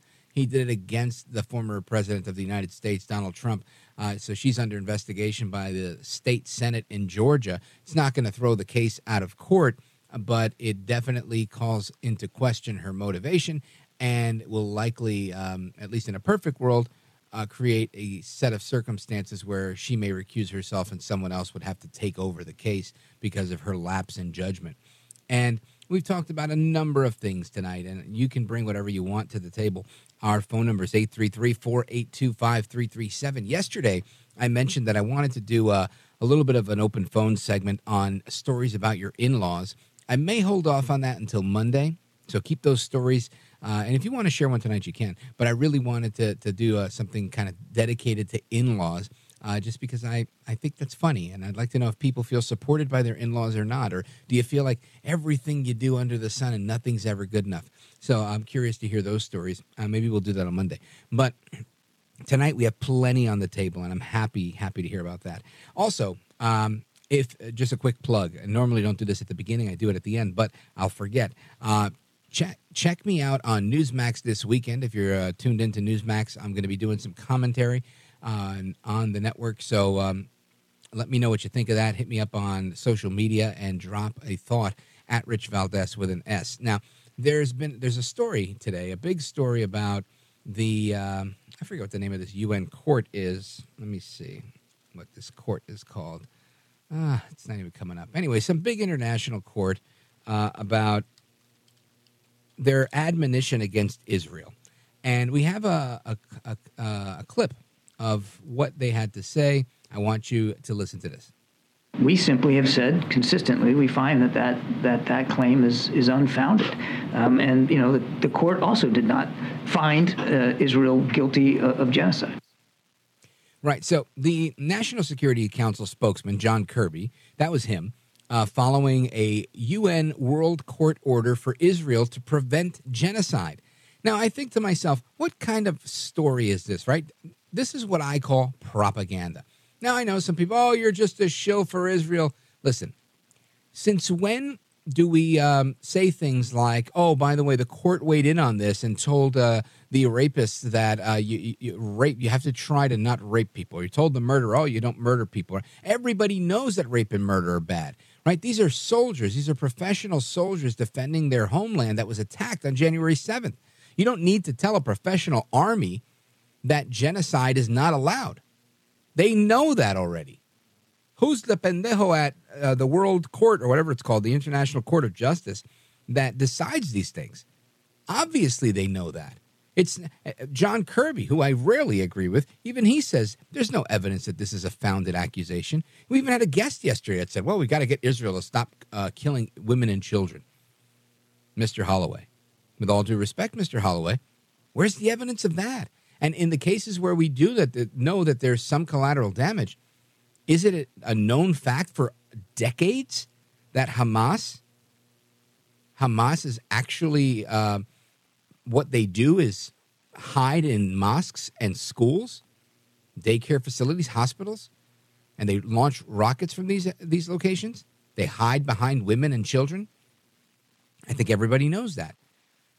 So excuse me when I take exception to this, but I think it's absolutely crazy. It's absolutely crazy to sit there and tell these people that you're not allowed to do that. And the reason it says, it falls short of forcing a ceasefire, says who? These people were attacked. And the prime minister is on the record saying, look, they attacked us because they want to destroy us. They want to eliminate us. That's in their charter. It's written. Israel doesn't have a charter that says that they need to eradicate Hamas. I'm not painting one as a devil and one as an angel. I'm just calling the facts what they are. I am no angel. I've done plenty of misdeeds in my life, but if you come into my house uninvited, you're a trespasser. So if you get shot, 2 in the body, 1 in the head, center mass, right, and it's over for you, whose fault is that? Mine for shooting you, or yours for coming into my house? You're going to sit here and tell me you can't go killing people, and in fact, that's what they do. The left in the government here in New Jersey, they've made it so difficult. They've distorted castle doctrine. The standard ground laws don't exist. Matter of fact, they say if somebody comes into my house to harm me, I have to do my best to run out of my back door. If I have a back door, the only way I can fight to defend myself is if there is no other way out of it but by eliminating that threat. But if I have the opportunity to run out of my own home, that I should do that. That's the literal law in this state here in New Jersey. Then people wonder why I want to move to Miami. That's part of it. But anyway, this goes on, and I'm just going to play one more clip of this because I think it's ridiculous. This is John Kirby again, national security spokesman, asked today if the U.S. is disappointed by the ruling from the International Court of Justice. Listen to this. Actually, I think the court's ruling is consistent with many of our positions and much of the approach that we've taken with Israel. For instance, in the view that Israel has the right to take action against the terrorists on the October 7th attack, that they have an obligation to be mindful of minimizing civilian casualties, that they have an obligation to assist the international community to get humanitarian assistance. And all these are things that we have been pushing and urging for as well. I just think it's a very special day, a very sad day, when you take the actual army of a country that's defending itself, right, and is now on the attack because they were attacked, right, so retaliating, and telling them, hey, listen, guys, you can't do X, Y, and Z, and not telling the actual terrorist organization that was created and has a charter saying we have to eliminate Israel, funded by the country that chants death to the U.S., the big Satan, death to Israel, the little Satan. Right? I'm not making this up. This is what they do. This is how they open Congress. We do it with the Pledge of Allegiance. They do it with death to America. Let's hit the phones. 833-482-5337, 833-4-VALDES. Let's go to Steve, Atlanta, Georgia, WGKA. Steve, what's on your mind? Hey, thanks for taking the call, Mr. Valdez.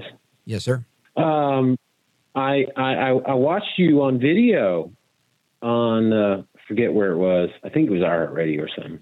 And you were fantastic. And I got to see you for the first time. That was pretty cool. Oh, cool. Well, make sure you check me out on Newsmax. I'll be on this weekend. You did, but you didn't look exactly like I thought you would look. I always get that. Anyway, so I wanted to ask you a question. This is going to be a hard one for you to answer, and that's understandable. If you were the prime minister of Israel, if you were Netanyahu, and you were ruler.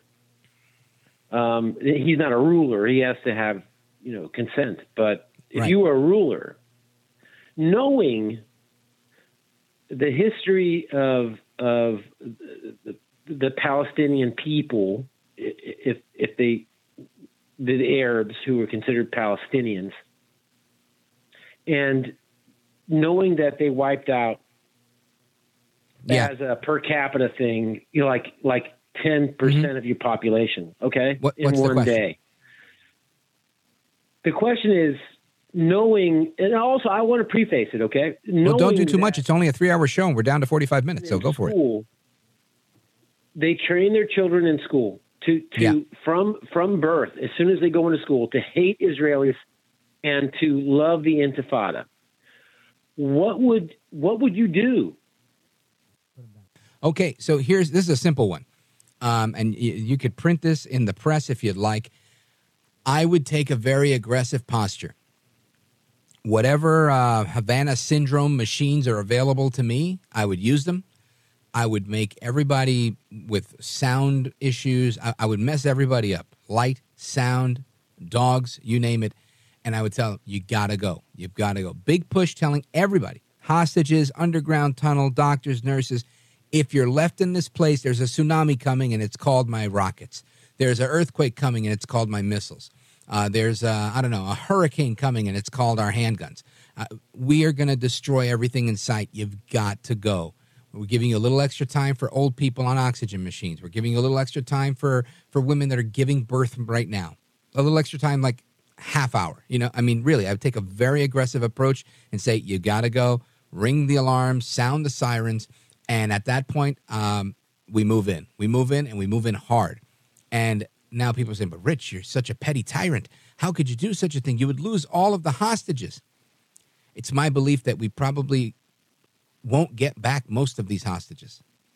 It's my belief. I could be wrong. We have gotten some back. And I would have been wrong to make that move early on, October 8th or whatever, just figuratively speaking. But I think the posture has to be very aggressive. I would not engage in this door-to-door, are you a good guy, are you a bad guy? We've already did that in Iraq. We spent some time in Afghanistan. What was that, 2 decades? We've already seen what this is like. This ends up costing your soldiers their limbs and their lives. You go in there, you clean out everything, and you track these guys down as best as you can. And one by one, you exterminate the rodents. That's what has to be done. Now, people are going to say, oh, my God, that's such tough rhetoric. You're dehumanizing. Yes, you dehumanize the enemy. They're vermin, right? People that go to your country and slit the throats of babies deserve to be met with the same fate. That's what I believe. Sorry. So, yeah, that's what I would do as prime minister. And I realized that that would bring a lot of heat on me, and I would likely not be able to be prime minister for too much longer. And that's why I would take care of this job swiftly and then say, throw me in jail, throw away the key, do what you got to do, but my country's safe now.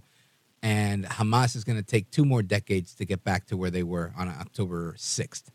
But as of now, there's no more. It's kind of like ISIS, the way we kind of took them out, right? And you do it as quickly as you can. I think Prime Minister Netanyahu has been very kind. He's been very courteous. He's been very methodical.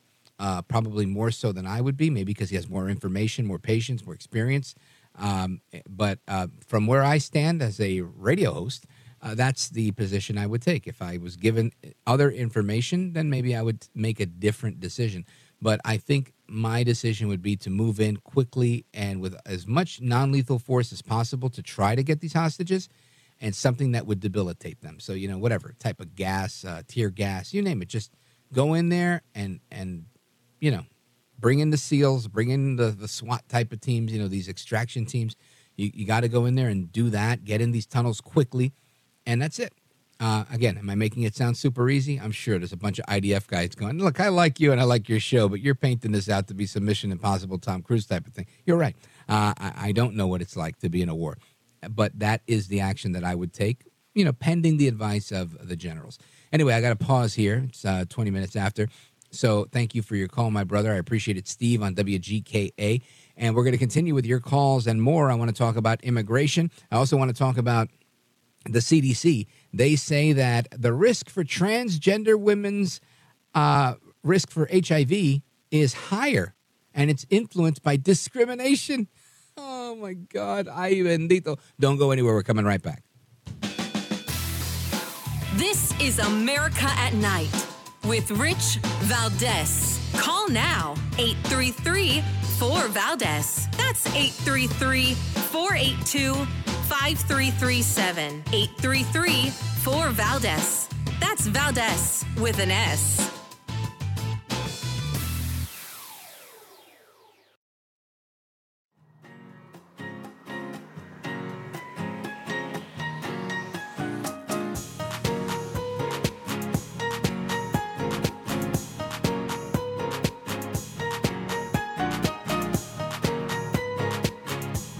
Rich Valdez, who, again, will do a fine job, but I know you'll enjoy listening to him. This is America at Night with Rich Valdez. All right, America, welcome back, amigos. So again, just to underscore this, and again, we'll move on to the other topics, and we're going to get to your calls right now. But I just wanted to really make this very clear. The United Nations International Court of Justice, ICJ, whatever it's called, they go to Israel and they say, listen, you can't do a genocide, which they already know, right? This is literally everybody knows that. There's the Geneva Conventions. Everybody knows this. You can't do this. They should be talking to the Hamas terrorists that were there slitting the throats of babies and setting people on fire and doing all the things that they did, but they did not. And what's more interesting, it's this same UN that just fired their own employees because they found them to be working with the terrorists on October 7th. So the UN employees are killing the Jews, and these same UN people are saying, by the way, Jews, you can't go killing everybody. What? That just makes no sense. Now, listen, I'm not saying women and children. This is, an easy way to get misunderstood and convolute the conversation. That's not what I'm saying. And I think everybody understands exactly what I'm saying. But I want to get to your calls on a number of topics. We have a bunch of them. Thank you for holding. I appreciate it. Let's see. Where do we start? Who's been on hold the longest? Let's go here. We had a conversation on, is America losing its Christianity? Is atheism running amok? Let's go to Joe, Salem, Arkansas, KSAR. Go right ahead, Joe. Yeah, Rich, I agree with you on the stand on Israel. You're not a pacifist. You let us know that. And that's what has to be done. Extinct to the devils over there that attacked is the word of the day. But what I wanted to hit on was your attorney guest Doug Burns. At the beginning of the yeah. I appreciate him and his answers and enjoyed his commentary. However, as all lawyers have to do, he has to be very careful with his language. I noticed every question you asked him, he was liability conscious, and being a member of the bar, he can get thrown out just as easy for his stands. But I'd like to see more attorneys take some stands. Wicked Amen. Judges is the reason for all this lack of sincerely held religious beliefs. I've got 6 kids that I lost custody to over the 5th commandment. I told my 17-year-old daughter, you obey your father and your mother and stop disrespecting me in my house, and you'll have a long life, God says. Well, the judge used that against me as threatening my daughter with Joe. death. I'm so sorry to hear that. And I see how that happens. I've seen it happen. I've been through this, not through that exact scenario, but I've been through the family court and whatnot. It wasn't very ugly, honestly. It was a very peaceful back and forth. I just wanted to do it through the court so I didn't have to have any direct contact, but which was a mistake in retrospect. But bottom line is, people will misconstrue so much of what is meant in good faith. And it's a shame that we live in this cynical type of world. Joe, thanks for the call. Salem, Arkansas, KSAR. I appreciate your thoughts. We're coming right back. Rest of your calls, don't move a muscle. It's me, Rich Valdez, and we're still doing Open Phone America.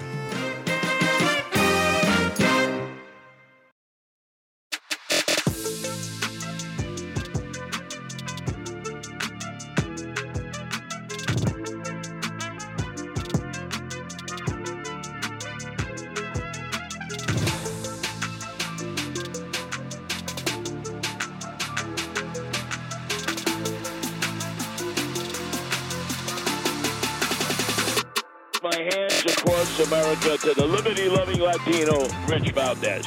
This is America at Night with Rich Valdez. All right, America, welcome back. It's America at Night with me, Rich Valdez. Thank you for tuning in. I'm going to be on Newsmax this weekend. Make sure you check me out there. The phone number, if you want to join the show right now, 833-482-5337, 833-4-Valdez. We're live in most of the markets that we're in. So that's millions of people listening and a bunch of people on the phones waiting. Let us go to your calls. And again, we've been discussing the E. Jean Carroll case and Dean Phillips.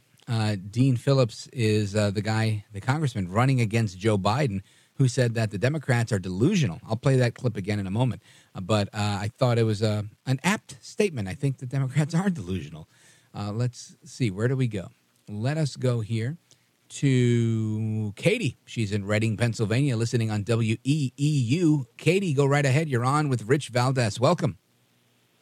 Hi, Rich. I just wanted to bring this to people's attention because up until 5 minutes ago, I didn't know about it myself. It's a little article I just found on, it was NBC or something. Yeah. And I'm going to read quick quotes from her. I made several jokes about Donald Trump in 2012. A post in which I asked people whether they would have sex with Trump for $17,000. Another quote is, in the decades after the alleged attack at the Bergdorf Goodman department store in Manhattan, she kept shopping at the store. Quote, it is not a place I'm afraid to enter, she said. Really? I've been raped. I don't go back to the place, okay? And then it says a testy exchange is, and this is the big part, why is she not suing CBS CEO Les Moonves, who also denied her claim that he once sexually assaulted her? And now here's the fun part. Well, he just denied it, Carol said of Moonves. He didn't call me names and grind my face through the mud like Donald Trump did. Wow. Well, it's clear to me that she doesn't like him, right? I mean, she just doesn't like former President Trump. And it is what it is, right? This is something that Doug Burns weighed in on earlier. He's a former chief of the criminal division at the Department of Justice, and he's been an attorney for 30-some-odd years. And I could tell you that he suspects that this is going to make its way to a pretty reputable court of appeals. I think he said the Second Circuit, if I'm not mistaken, and that he thinks it'll end up in a better place. But it is a crazy thing, and I think, and these were his words. You know, he said it was crazy to see how they came up with this judgment. It was crazy to see how they came up with the judgment they used against Giuliani as well, and that there's people that are just out of control here. And when it comes to lawyers and judges, because they're blinded. And last week I told you about a very sweet woman who runs a bakery near me, and asked me how the news business was. I said, "Oh, lots to talk about. Very busy," and then she went on to say, yeah, there's an article about Trump saying he's God. You should check it out. I said, oh, I will. Sounds like something I would talk about on my show. And then just went on to disparage Trump. And I didn't take any offense. I was shocked by it because I'd never gotten into a political conversation with her. And I shared this last week, but just to reiterate it for anybody who may have missed it. And ultimately, I just said, well, I mean, honestly, the economy did do a lot better under Trump. I wasn't trying to get into a debate. I wasn't in the mode I'm on when I'm in the radio or on television, and where I'm ready to go head to head. This is a dear woman that's my elder, and she was just so disappointed, and she ultimately told me, "Well, that's the problem. You're just focused on on your bottom line, and that's sad." And she was upset. She walked away from me. And I was bothered by that, not because, I was offended by it, but because I felt like, wow, I just come here to buy gluten-free brownies and that are made without sugar. And I love the fact that I can get those there. And I was just, taken aback by it. But what are you going to do, right? And it's the same thing here. You've got judges and legal people that are involved in this case that also have it in for Trump because so many people believe all of this rhetoric. And many people are saying it's a civil war, at least a cold civil war that's brewing. And I would say, yeah, if we're going to talk about a cold war internally here in the United States, I think it's been brewing forever. We've seen states that are, kind of drawing the lines. And I think the support for Texas, not to shift gears too quickly, but the support for Texas on this immigration case, I think, is kind of like the lines of demarcation for a lot of people, where they're saying, look, we're for America, we're against this illegal immigration influx, and if you're for it, then we're against you. And that's going to be the bastions for liberals and for progressives to populate, and everywhere else is, free America.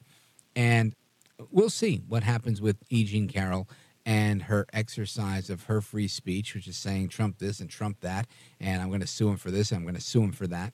But ultimately, I think I believe in justice, and I'm an optimist. Sometimes you lose, but hopefully we win. And I think we're seeing some winning going on lately with Trump. You may not win them all, but we're seeing more and more people realize, whether I like Trump or not, this is the wrong way to treat any human.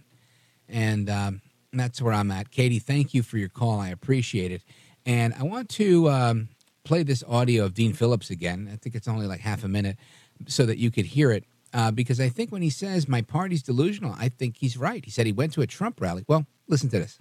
And I got to tell you guys, I went to a Donald Trump rally a couple nights ago. Never been to one. I had an event across the street. I saw the line of people waiting in the cold for hours. And I thought, what the heck? I'm going to be a leader who actually invites people, doesn't condemn them. Met probably 50 Trump people waiting in line. Every single one of them, thoughtful, hospitable, friendly. All of them so frustrated that they feel nobody's listening to them but Donald Trump. A diverse crowd, people who had never been to a Trump event before. My party is completely delusional right now. And somebody had to wake us up. And if that's my job, so be it.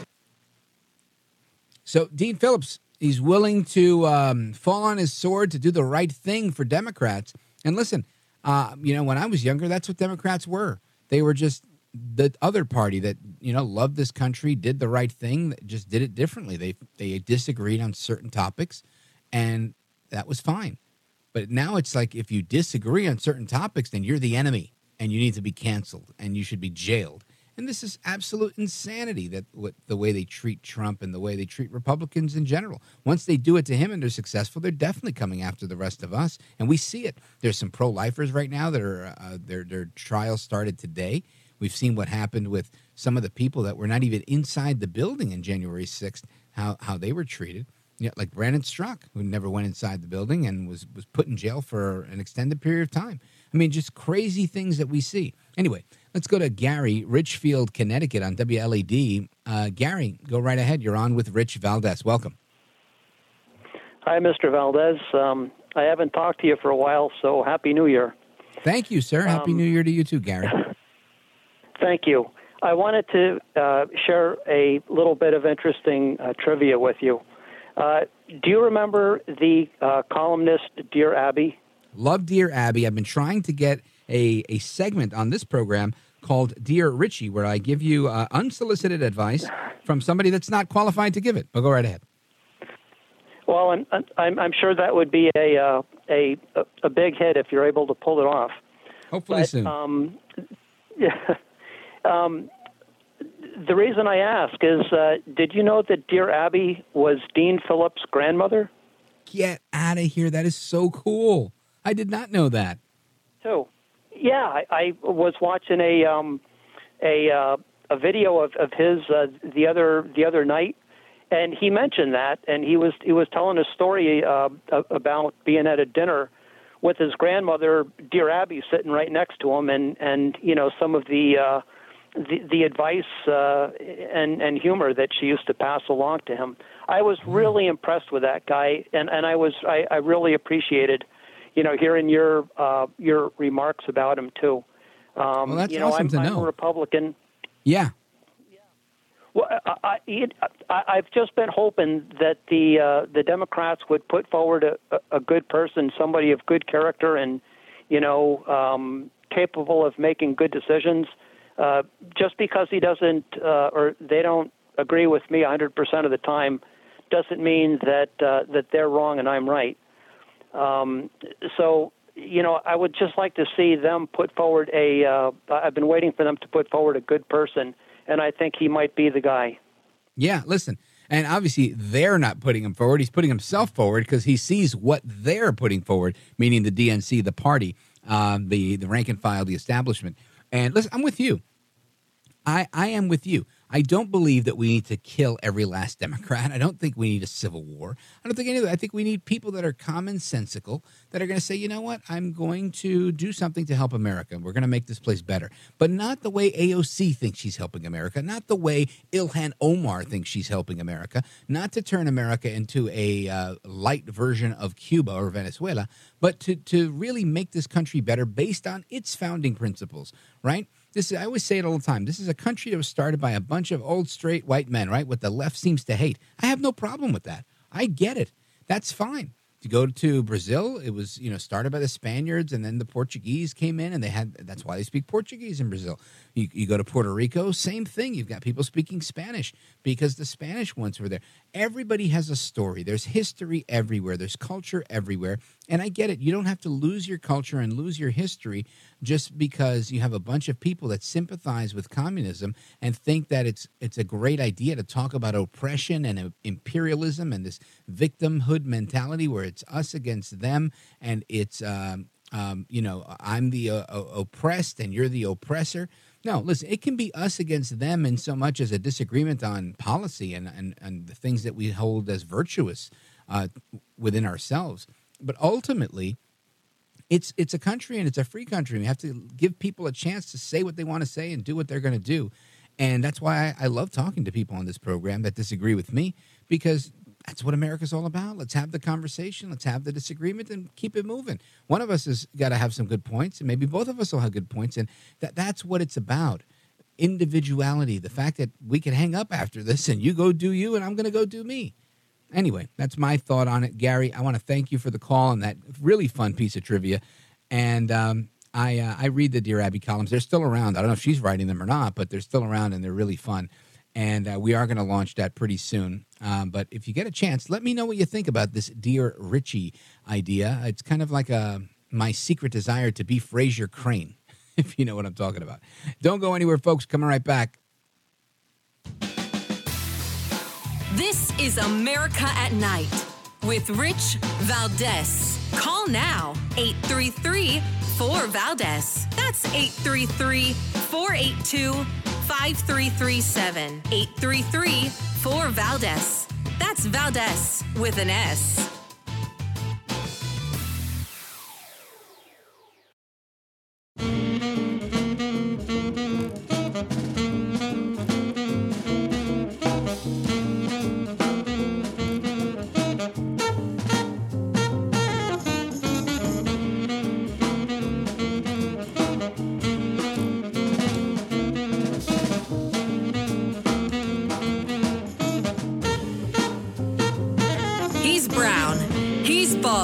And he's breaking it down. It's America at Night with Rich Valdez. Call now, 833-4VALDEZ. That's 833-482-5337. 833-4VALDEZ. That's Valdez with an S. All right, America, welcome back. I love that little trivia that we just got about Dear Abby being Dean Phillips' grandma. I love Dear Abby. I think those columns were tremendous. And like I said, I've been wanting to start something here, a little bit humorous, but every now and again I do know something about something, but I'm no Dear Abby, right? She was like a real shrink. But I can tell you, I've always wanted to take a stab at that. I love the show Frasier. It's a very small part of why I enjoy doing radio at night, because I feel like saying, I'm listening, right? In my Frasier voice. Hello, Seattle, I'm listening. Now, I'm not Frasier Crane, but I'd love to play Frasier Crane for, 1 or 2 segments per night. And I think what better time than now to talk about this Dear Richie segment that we're trying to launch. So just like Dear Abby, just so you know, she had went to a newspaper editor and complained that she could write a better column than the one that she'd been reading. And the editor said, well, listen, we have a bunch of letters that are piling up from people looking for advice. Why don't you start writing? Have at it. And she did, and the rest was history. The column continues today. It's written by her daughter, Abigail. Her real name was actually Pauline, and she went by Abby. And that's who's writing the column now, is her daughter, Abigail.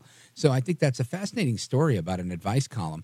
And I want to do something like that on this program. So if anybody's interested, you can use the contact form on richvaldezamericaatnight.com, or I'm going to give you my personal email address. I'm not going to repeat it because I don't want to get a bunch of spam, but it's richvaldez with an S at yahoo.com. And if you want to share a story that you want me to talk about on the air and give a response to, I'm happy to do it. Just send that email to richvaldez at yahoo.com. All right. Anyway, excuse me. We continue. I had to use my cough button. Let's go to Moses, listening on The Point in South Carolina, Columbia, South Carolina. Go right ahead. You're on with Rich Valdez. Yes, sir. How you doing? Wonderful, thank you. You know what, my friend? No. First question is, when are you guys going to quit? Probably when I stop breathing. Really? Do you really feel like that, man, as a human being? Who are you talking about? Think about it. I'm talking. You said, when am I going to quit? I'm thing. going to quit when I don't have breath to go on anymore. When are you going to quit? No. Let's not be sarcastic about the thing. Why not? I like sarcasm.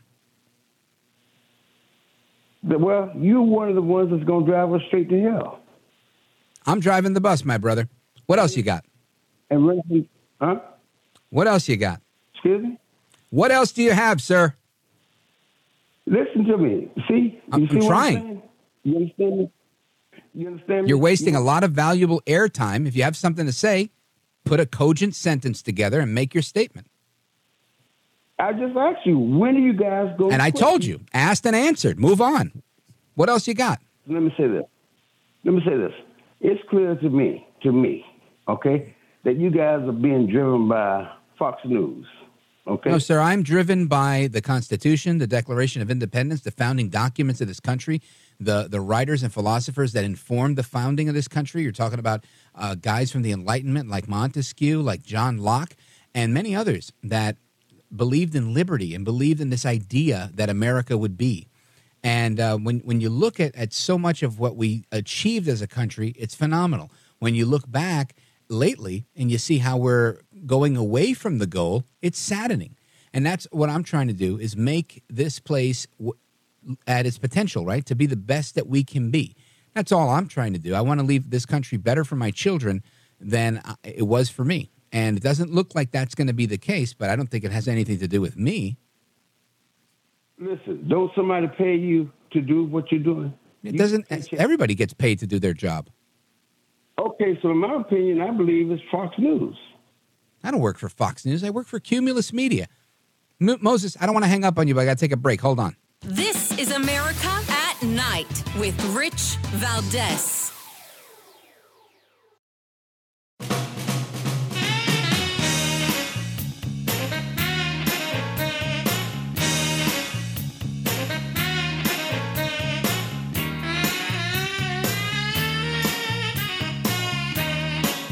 America at Night with Rich Valdez. All right, America, we're going to come back very quickly to Moses because we're almost done with the program. Moses, you got 30 seconds. Make your point, sir. Well, here's my point. For one, Dennis Prager, okay? A caller called in and asked Well, I can't talk about what Dennis Prager does. I don't know what he's doing. I can only talk about Rich Valdez and this show. You asked me to make a point, right? Well, and I'm telling you, your point's no good. Come up with another one. All right, well, either way you look at it, let me ask you then. Who do you consider to be the left? The left are the people that espouse those ideas that are typically known as left-wing. So most of the fringe within the Democrat Party, most of the fringe within the teachers' union. I mean, it's a pretty simple delineation of who the left is.